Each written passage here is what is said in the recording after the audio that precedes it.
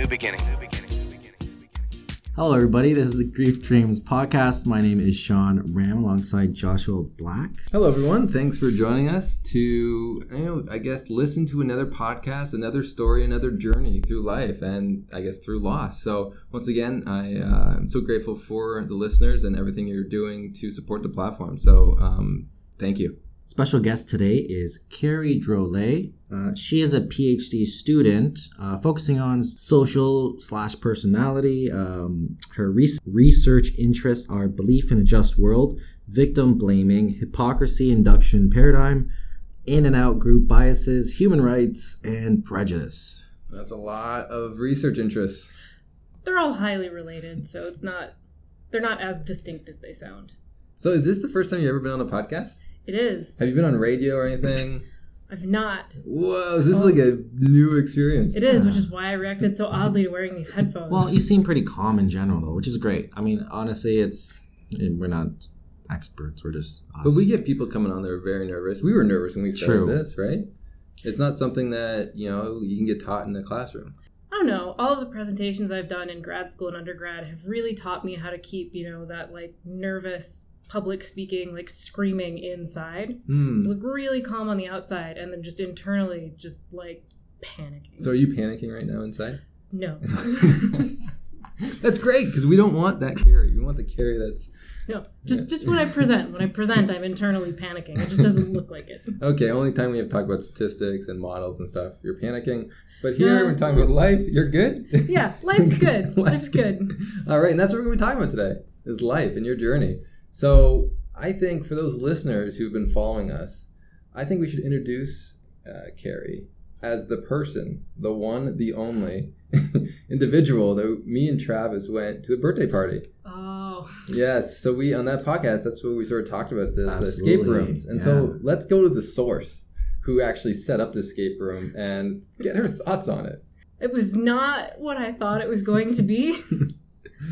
I do not like being startled. I don't particularly like being in the dark or not being able to see what's going on. I don't really like things that are super creepy, and in that room was all of those things. It's very interesting. Yeah, I was saying on that podcast, if that was my birthday, I'd want something relaxing. Well, the one that I went to before was a pirate escape room, and it was it was silly. You had to crawl through, the different parts of this ship that they made and, do some puzzles. And you had to figure out clues based on, journal entries from whoever lived on the ship. It wasn't creepy. It was, silly and fun. And so I thought it was going to be like that. But then you go in and they're like, oh, you're in this little school from a collapsed mountain where a bunch of children died. Oh. It wasn't just, the scene, but, they had, the dolls. Yeah. It was very disturbing. And the creepy portrait and the, projected bugs everywhere. Oh, right, yeah. Travis was saying look on the ground or something, and then you look on the ground with these bugs, and he's like, no, look up. Yeah. Because you'd look on the ground, and there'd be, spiders or, other creepy things wandering around on the ground, and then it would abruptly change. Yeah, it was an interesting experience for me, but for you, being your birthday, I thought was a different thing all on its own. And it fit really well with how, the rest of that week had gone, though. So, and, most of that summer, if something was going to happen and there was a way that it could go wrong, it went wrong in, the most ridiculous way it possibly could have gone wrong. So, it fit well. I wasn't unprepared for it. So, would you do that again? Maybe not that room, but yes, I would do it again. You double check to make sure what room it was you're booking? Yeah, I think I would ask ahead of time, is it creepy? Are things going to jump out at me? But really, are things going to jump out at me? Because they said no the first time, and then stuff definitely jumped out at us. Yeah, it was wasn't a witch or something that inflated in a dark room or something? Yeah, it popped out from behind the lockers and then cackled at you. Yeah, it's very interesting. Yeah, so those who want to try an escape room, make sure, just double check, just do that. And so moving forward, so okay, you're here in St. Catharines at Brock University doing your stuff, but where did your journey begin? Where are you from? I'm from Clarkston, Michigan originally, which is just north of Detroit in Michigan. Okay. I went to a prep school in Pontiac, and then from there went to Albion College in Albion, Michigan, which is directly in between Ann Arbor and East Lansing. So Michigan State's campus is in East Lansing, and Michigan University is in Ann Arbor. Okay. Most people at least usually know what those are if they don't know what anything else in Michigan is. Right. But Albion is like right in the middle of those two. Great. So our American listeners will have a very clear idea of where you're from, especially the ones in the East Coast. Yeah. It's out in the middle of nowhere. Nice. Do you leave? Travis was saying where he lives is Saskatchewan? Is it Saskatchewan? Manitoba. Manitoba, yeah. Hey, whatever. Same thing. Anyway. Just kidding. Saskatchewan and Manitoba. Anyway, we love you guys.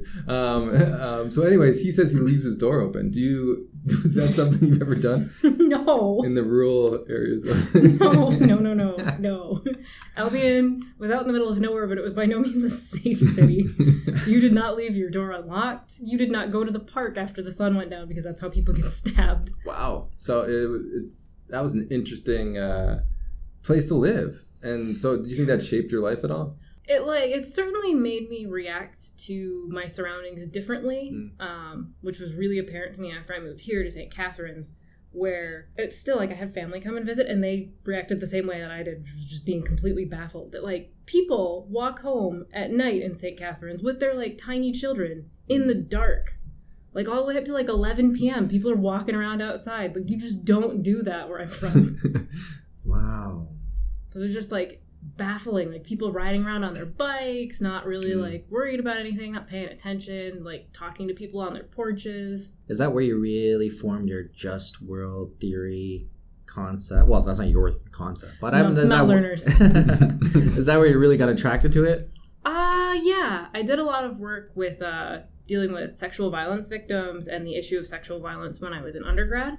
And one of the big theories about why people respond to victims in the ways that they do, why they blame them and derogate them, is to support this belief that the world is a just place where good things happen to good people and bad things happen to bad people.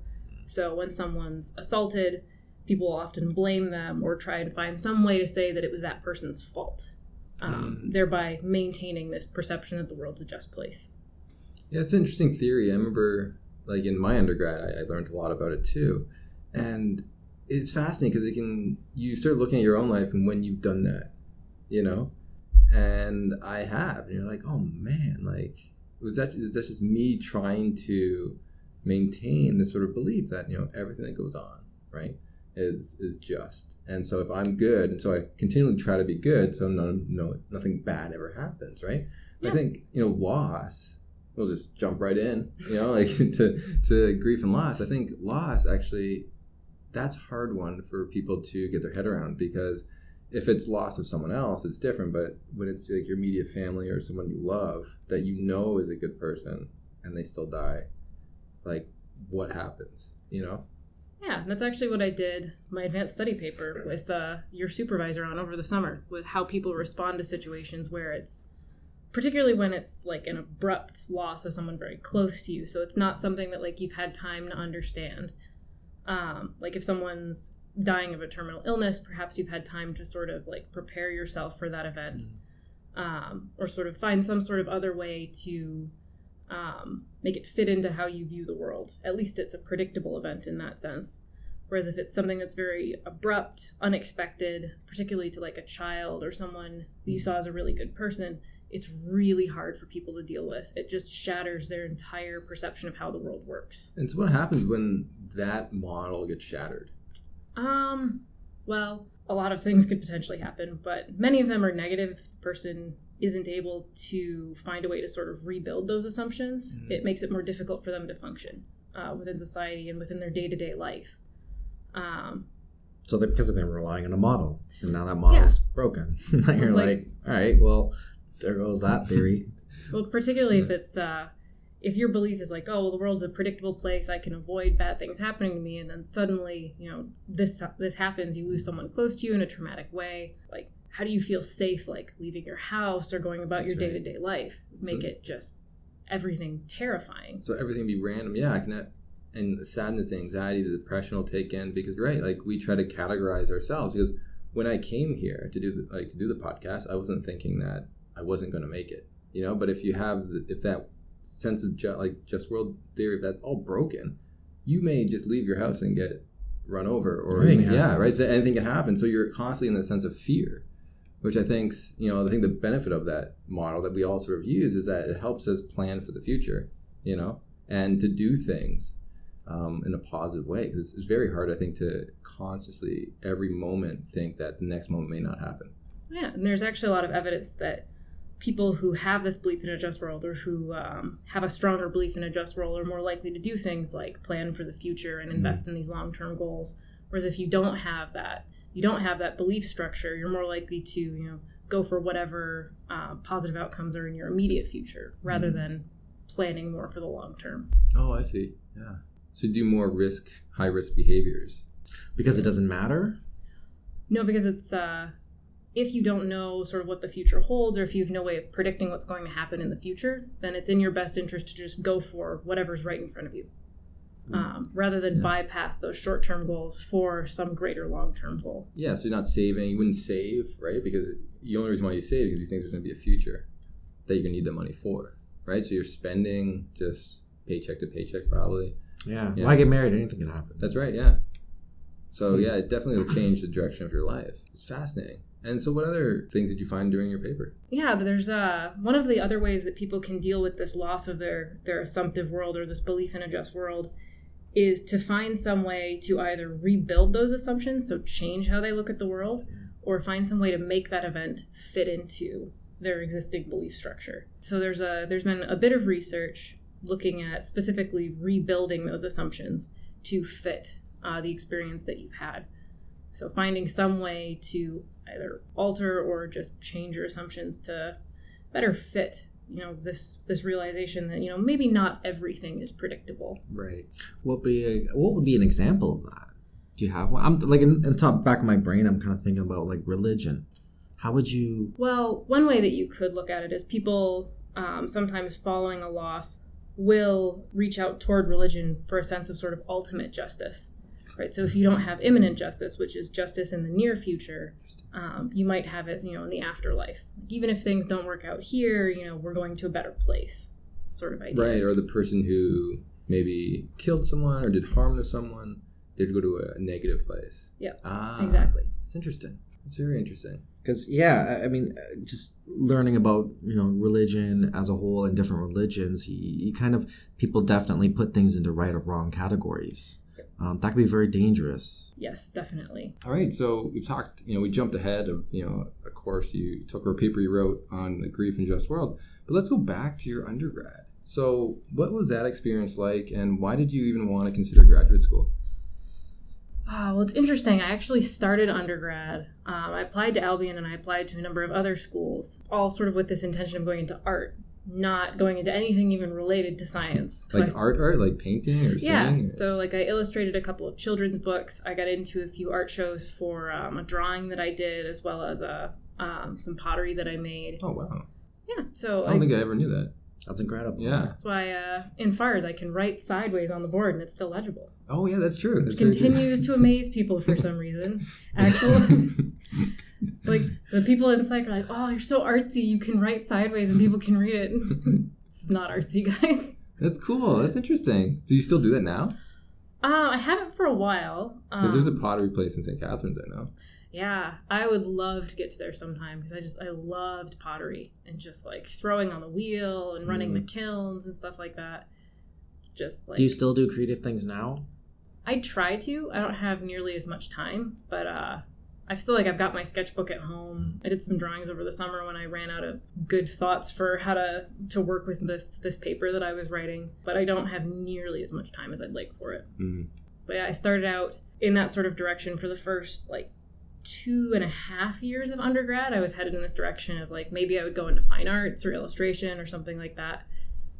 And then I took stats, which is not what most people would think would turn you around to wanting to go into psychology. But I took the first half of the stats course and I told the professor after it was done, I was like, well, this has been fun. I never want to do this ever again. And I'm going to go back and do a project with arts over the summer, and I'm never going to do psych ever again. But thanks for your time, which was incredibly insulting and in retrospect, not a great thing to say to your professor. No one should ever do that. But yeah, and then over the summer, I was dealing with some of the sexual violence issues on campus, and it just sort of clicked in my head that the easiest way to actually tackle those issues and actually get people to listen to what I was trying to tell them was to give them actual evidence. And the only way I was going to be able to do that was if I actually did the research and looked at the things that I knew were important. So then I had to go back in the fall, and the same professor was teaching the second half of the stats course, and I had to beg her to let me into the course, which she did, which was fantastic. And it was, the first half of the course was more of like the non-parametric observational stats, and the second half of the course was all like the experimental stuff, and I just loved it. Just absolutely loved it. Wow. And so that pushed you forward. So then you said, hey, I want to do this even more.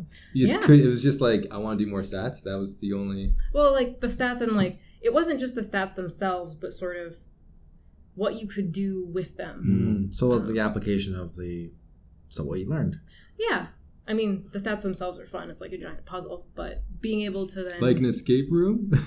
Like an escape room. Much like an escape room. Now we know. We've connected the two. Okay. Just not creepy like some escape rooms. But yeah, You're it was... doing an injustice to escape rooms. But yeah, it was funny too, because the professor that I initially insulted was the same one who the next semester let me TA her stats course for her, and then introduced me to my honors thesis supervisor. Oh, wow. Yeah. And she took me to my first conference, my first wow. National conference after I graduated. That's amazing. So like, I guess it goes to show you shouldn't hold judgments of people, in the future, because they can change. Yeah, for sure. Like you did. Yeah, and that's incredible. It's cool that you found a problem that you wanted to kind of look into. How did you come across that? Albion, I really enjoyed where I went to undergrad. The professors, just want to preface what I'm about to say. The professors that I worked with were outstanding. A lot of the students that I worked with were really great and really focused on social issues. But Albion College itself had, and probably still does have, a lot of problems. So there were a lot of issues with discrimination on campus, some of which I don't think the administration fully understood how much of an issue it was. There were a lot of issues with, at least when I first started, with sexual violence victims not getting taken seriously by campus security. There's also a lot of like homophobia and sexism that went on campus, and a lot of just like terrible things that happened while I was there that didn't really seem to get the attention that they deserved. Mm-hmm. I actually considered leaving during my first year because I just got, like, within the first maybe 2 months, I just got so fed up with dealing with all of it that I started an application to transfer to another school, and then kind of realized partway through doing that like no one else was pushing these issues or sort of had the connections that I did with some of the administrators to continue pushing the issues as much as they needed to be. So I stuck around and proceeded to continue pressing those issues the entire time I was there. Wow. Well, good for you. Hopefully it made a difference and it got people to see it in a new light. Hopefully. To take it seriously, to raise awareness on the topic. Because that's all you can ask for, right? Yeah, I mean, there were certainly some frustrating setbacks, but by the end, I worked really closely with like the dean of students and a few of the profs, as well as campus security, to get this advocacy program started on campus to give victims or to give survivors of sexual violence like a support person and a voice throughout that process. Wow, good for you. Yeah, I don't know if it's still working, but it was what I left. That's all you can do, right? You can just plant the seed and keep walking and plant some more seeds. And so what made you want to plant a seed at Brock University? I actually I applied to a number of different schools, and I'd heard back from Carolyn like a week before the end of the first term of my last year of undergrad. Who's Carolyn? Carolyn Hafer, my supervisor. Okay. For a minute, I thought you were actually asking me who she was. I know who she was, but no one else does. We see her every week, Josh. What are you talking about? Yeah, so Carolyn Hafer, my supervisor who works here, she emailed me and so had me come out and meet her. And like, she was fantastic. I loved the research that she was doing, and she's also just like a great person. So I was sold on coming to Brock because I knew I'd be able to do work that I thought was meaningful, and that I'd be able to do it with a supervisor that I trusted. That's cool. I think we talked about that a little bit with Travis, right? About picking a supervisor. That's right. Yeah, Travis had nothing but good things to say about his supervisor, and I like how there was a process involved because I haven't gone through this. I'm not a PhD student, so I didn't know what was involved. So learning that there is a phase where you're trying to see if it's the right fit, that's key. You're going to spend some time here, a lot of money, so it should be good for both of you. Yeah, and I mean, there's that adjustment process when you first get there, and like you don't know the person, you don't know how they work, and you kind of have to figure out like how your working habits fit with that person's. And from what I can tell, everyone goes through this brief adjustment where like you just don't quite get how they work, and they don't quite get how you work, and you butt heads a bit. Yeah. But then it all comes out in the beautiful journey, and you get a PhD, and you get something that you're proud of, and they're proud of that. And you're always compromising in different ways. Yeah, but I mean, it's all for the better good, I guess. The greater good, yeah. Yeah, and that's so interesting for me to see and hear about, because seeing how you found a topic that you were serious about and really passionate about discovering more and trying to resolve, and then leading into your PhD or your master's and then PhD candidacy and whatnot, research is pretty incredible to see that journey within 4 or 5 year span. Yeah, and it's been pretty exciting. And Carolyn has definitely let me keep looking at social issues that I think are important. So I'm not working as much with sexual violence anymore, so much as human rights violations and why people tolerate those and ways to avoid that now. Wow. So what's your plan moving forward? Because you'll be done in about 1.5 years, probably? Yeah, so my plan... Maybe 2. Yeah, hopefully 1.5 years, since I'm an international student and I don't continue to get funding after the next 1.5 years. True. But yeah, my plan is to hopefully go on to do a postdoc and look for professor positions after that. So you want to teach? I do. Despite how much I really hate marking essays, I do love the teaching part of it. It's for the greater good. It is. Well, that's great to hear, right? Because that's such an important thing. Teachers, at any level, I say it all the time, are shaping the minds, but truly and honestly, like, you're on the forefront of ideology for these kids and whatnot, students, right? Like, especially stuff you're dealing with, it's important. So, it helps develop our society.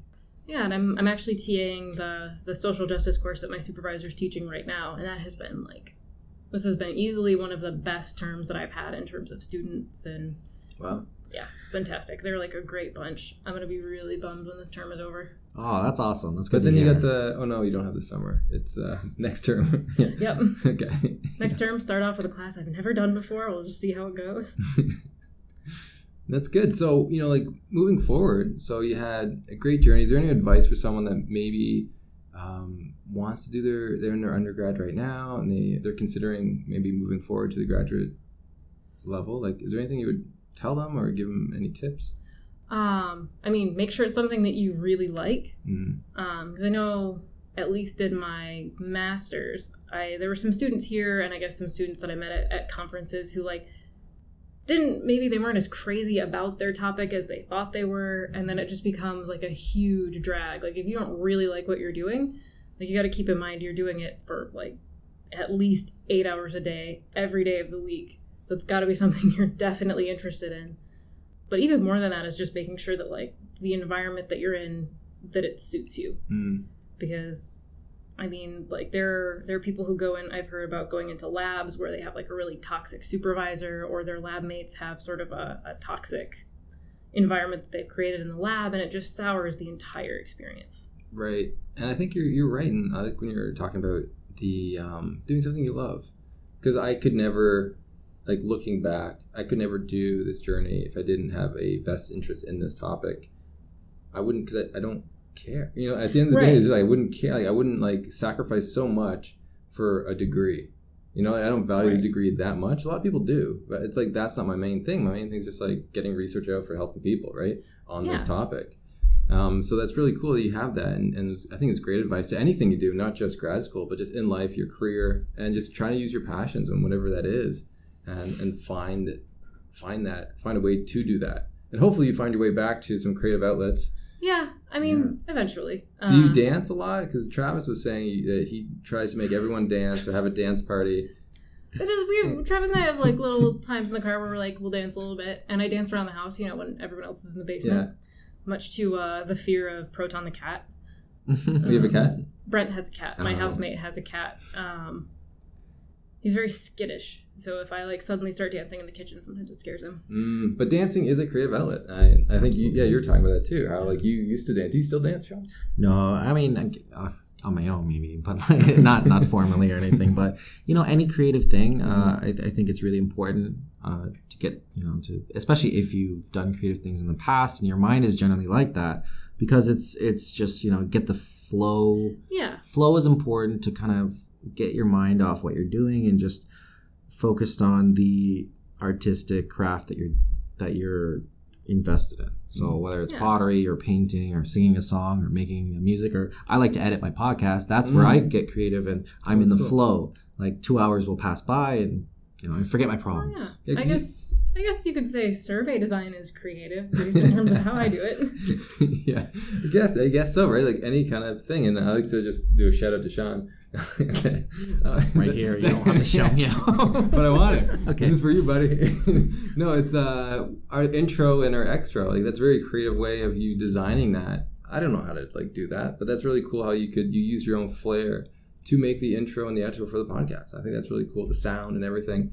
And there's a lot of work that you're doing that, I'm not a part of in that way, but it's just creative. It's like your world and you're playing with it, especially with the edits and stuff. It's stuff I enjoy. This is a passion project. I'm not making any money right now off this, and I just enjoy doing it. So it's for me, like during my week, if I can take some time out, work on the podcast, like that's fun for me and that's relaxing in a weird way. Like I feel really good after I've edited a full podcast. That's cool. Do you think you'd ever do more podcasts or go somewhere else with podcasts? You're doing really well here. Do you think you'd be like a podcaster, like quote unquote? Like is that I mean, eventually I'd like to be able to support myself.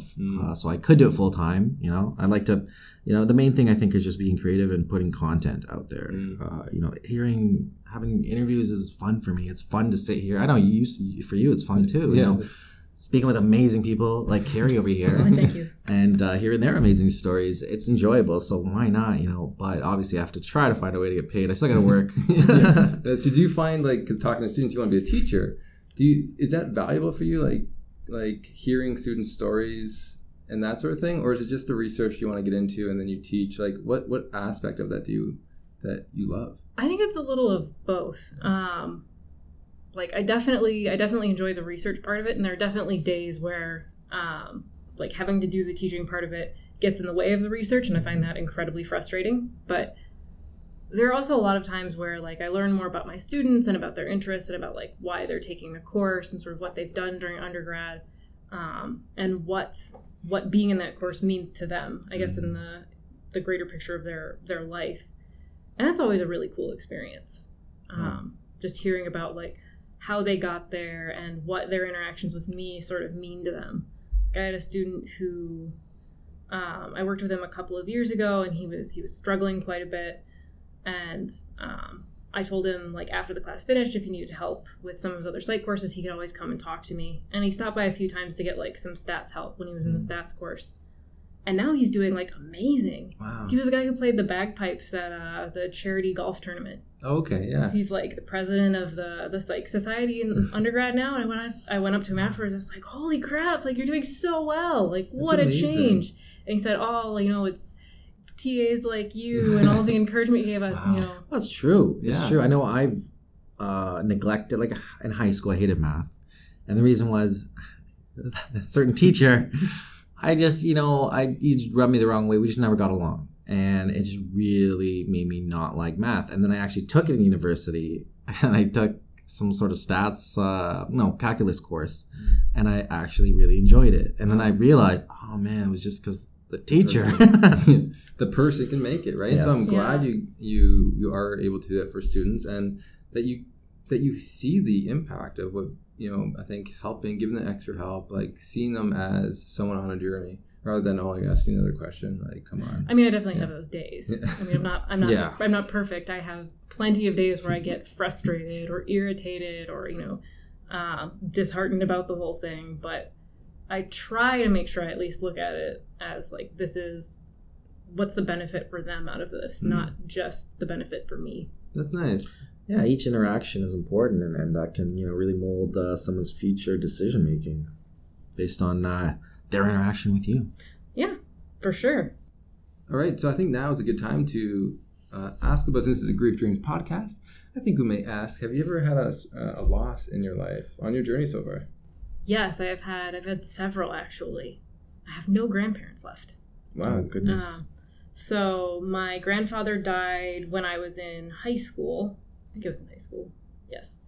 And then when I was in undergrad, so starting in my second year, my great-grandmother died. And then in my third year of undergrad, my remaining grandparents, so my grandmother, and grandfather on my dad's side, all of them died. Wow. And then shortly before that, I had a friend who overdosed. Wow. And so what was the journey like? So you have so many losses. Like, does it get easier to grieve as it moves forward, or is it like every loss is very difficult? I guess it really depended on the person and what was going on at the time. Because I know with my grandmother on my mom's side, she was like the cornerstone of our whole extended, like, massive family. We had all the holidays at her house. Like, she was always involved in everyone's lives. Like, she was just an amazing person. And that was really rough. But at the time, I don't think I was, like, fully processing what was going on or just how big of an impact it was. And it wasn't until, like, months later, going to, like, realizing that we weren't going to be going to Grandma's house for Christmas, or we weren't going to be going there for New Year's or Easter, and that she wasn't going to be at my graduation and stuff like that. That's when it really hit me. Wow, you're right. Like those moments, right? That you're like, she would have liked this, or that's tough. And do you still talk about her? Like when it comes to Christmas, does her name come up? Oh yeah, my aunt on my mom's side moved into her house. They sold their old home and moved into my grandmother's house. So we still have like big family holidays there occasionally. Oh wow. Nice. And everyone's still like, that whole side of the family is like loud and way too into each other's lives. So we have like a group chat on iMessage that pops up on my computer all the time. And so over Thanksgiving, my cousin Mariah went to the graveyard and she said, B and Papa say Happy Thanksgiving, and then like gave us a shot of the tombstone. It's a little awkward because I was in the middle of like a presentation when it popped up, but I like that though. It's almost like you're continuing the narrative of like, hey, Grandma's house, Christmas, your aunt moved into the same house. That's cool to see, cherished memories. And you're talking about ritual too, right? Like doing the same thing at the house. Like there's meaning towards that, right?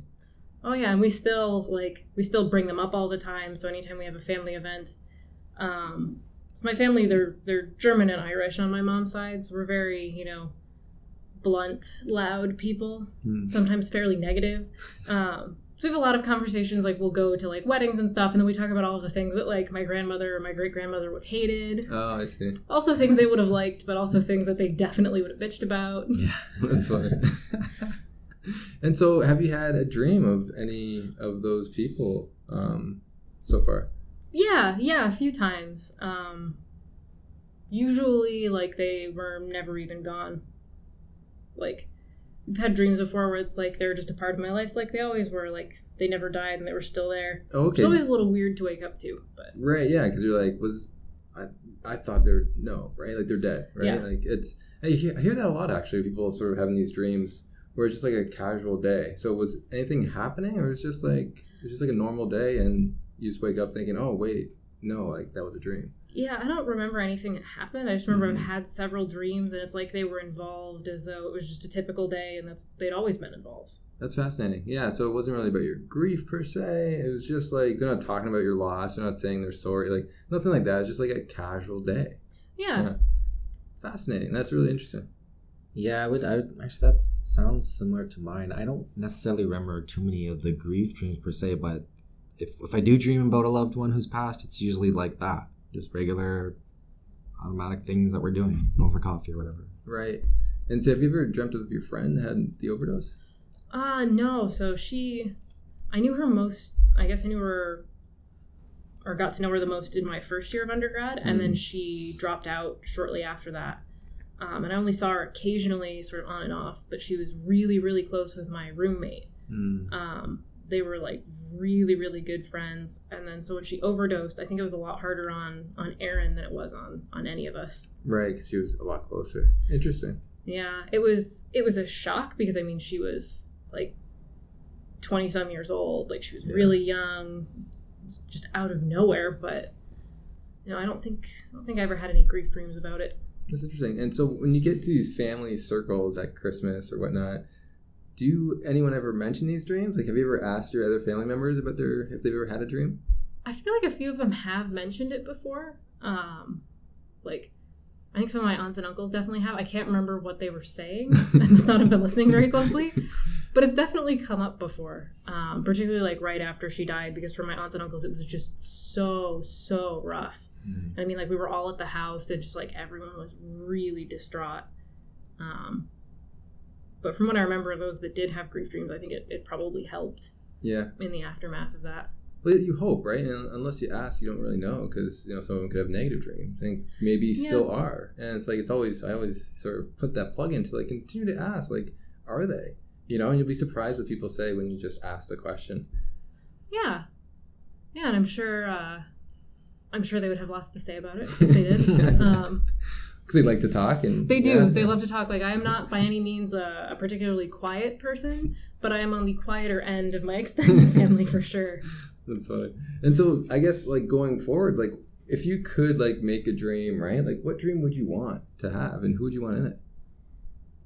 I don't know. Like I think that's a good question. I've never really thought about it. I'm not sure. I guess like if I could dream about my grandmother, I'd want it to be, one of those like big family Christmases again. Just like all of the family there. Loud like and everything. The matriarch's house, everybody's there. Nice. That's awesome. Like around a table or just like... Oh, no. There are way too many of us to fit around. There are 2 tables, and then there is the breezeway that we all go and sit in if there are no room at the tables. That's funny. So is there like a special outfit that your grandma would always wear? No, although we did... When she died, our joke was that we all wore bee bling, so we called her Bee. Okay. We wore bee bling to the funeral. She liked jewelry. She liked like big, gaudy, shiny jewelry, and those like big brooches with just like all of the gold beads and crap. She just like loved them. So she had this like massive jewelry box full of all of what we referred to as bee bling. Mm-hmm. So like she didn't have a specific outfit, but she had that like big jewelry that she was always wearing. So you wanted to just decked out with this. Oh yeah, I've got a box of it in my closet that my aunt gave me before I left the house. She's like, "Here, take all of this jewelry." She's like, "There's more. Don't worry." She hands me all of it. It's 2 more suitcases. It's a decent sized box of it. Wow, that's pretty cool. That's pretty interesting. And so it'd be at Christmas time? Is that what you're thinking? Yeah, because Christmas was always like the big holiday that like everyone showed up for. Wow. We'd all like spend the night. Was there gifts exchanged too? Oh yeah. It was, so I have 16 cousins, and my grandmother used to shop year round for Christmas presents. Like anytime she went out, she just like, I went shopping with her. She just loved doing it. She'd like find something little that was kind of interesting or like a book, and she would just like get 16 of them. And then she would have these big bags, and she would just fill each bag progressively throughout the year. So then, like, come Christmas Day, we all had, like, all of these little gifts from her. It was just really cool. And each gift was different, so they weren't all the same book? Or? Oh, no, they were usually, like, there were some themes, like, because my cousins and I, we're almost born in, like, waves, it seems like. Like, they're always, I have, like, 2 or 3 other cousins who are in the same sort of grade as I am. Mm-hmm. We're all around the same age, and then about 2 years ahead of that, there's my cousin Margaret and my cousin Joseph. So for those of us who are all around the same age, we all got like sort of similarly themed gifts. Usually not exactly the same, but like pretty close. Yeah. And then she'd find some other little things that were specific to each one of us. Interesting. Kind of a mix. And how old do you want her to be? Like, do you want to be like when she passed, or a little younger? It's funny. In my mind, she was like always the same age. Yeah, they always are grandparents. Right? It's just like, they're just grandparents. That's how old they are. They're always that age. They don't get older. They don't get younger. They always look like funny. that. Oh, that's interesting. That's cool. And I love asking the question because I hear more about who the individual is, because you're sharing stories that off the top of your head you never shared, right? So by bringing that in, I'm learning more about your own loss and your connection with your loved one. So thank you for sharing, and maybe you can one day get that dream, but who knows? But it's just nice being able to talk about it. And so, yeah, I want to thank you for sharing that and sharing your story and sharing just your life journey and how you and your goals for the future. Yeah, I mean, thanks for telling us the story, like Josh already said. And, again, the work you're doing is important. I think based on what you did in Michigan and then based on what you're doing here at Brock, it's very important. People need to feel safe in school environments and then overall society. We need to feel safe and understand these things that are happening to us then that keep happening and how to figure them out. Yeah, how to process them. Yeah. So hopefully, you can share this podcast with all 16 of your at Christmas. They're cousins. They would actually probably appreciate that. Yeah, you gave them a nice shout out. That's There great. you go. See? And they're fantastic. I'll never hear the end of it, but Is there anywhere people can contact you for your work? yeah. So my Brock email is probably the easiest one. It's cd11da@brocku.ca. Do you have any publications out there? I do. I have 2 of them. Oh. And then I have another one that'll hopefully be out soon that I'm working on that's based on the first study of my PhD. And so where can they find that? I guess if you just type my In last Google? name into Google Scholar. Okay. Perfect. As well, if you guys want to, well, first of all, I want to say thank you. Thank you for coming on the show. Thanks for No taking problem. time on your Saturday to come talk to us. If the audience wants to find out more about Grief Dreams, you can visit us at griefdreams.ca. We also have an Instagram and Twitter account at Grief Dreams. We have a newsletter that we do. You can check that out as well. We have a podcast on iTunes, Stitcher, Podbean.com, and most other podcast apps. Also, if you want to shoot us a line, you could hit us up at griefdreamspodcast@gmail.com. All right. Check you later.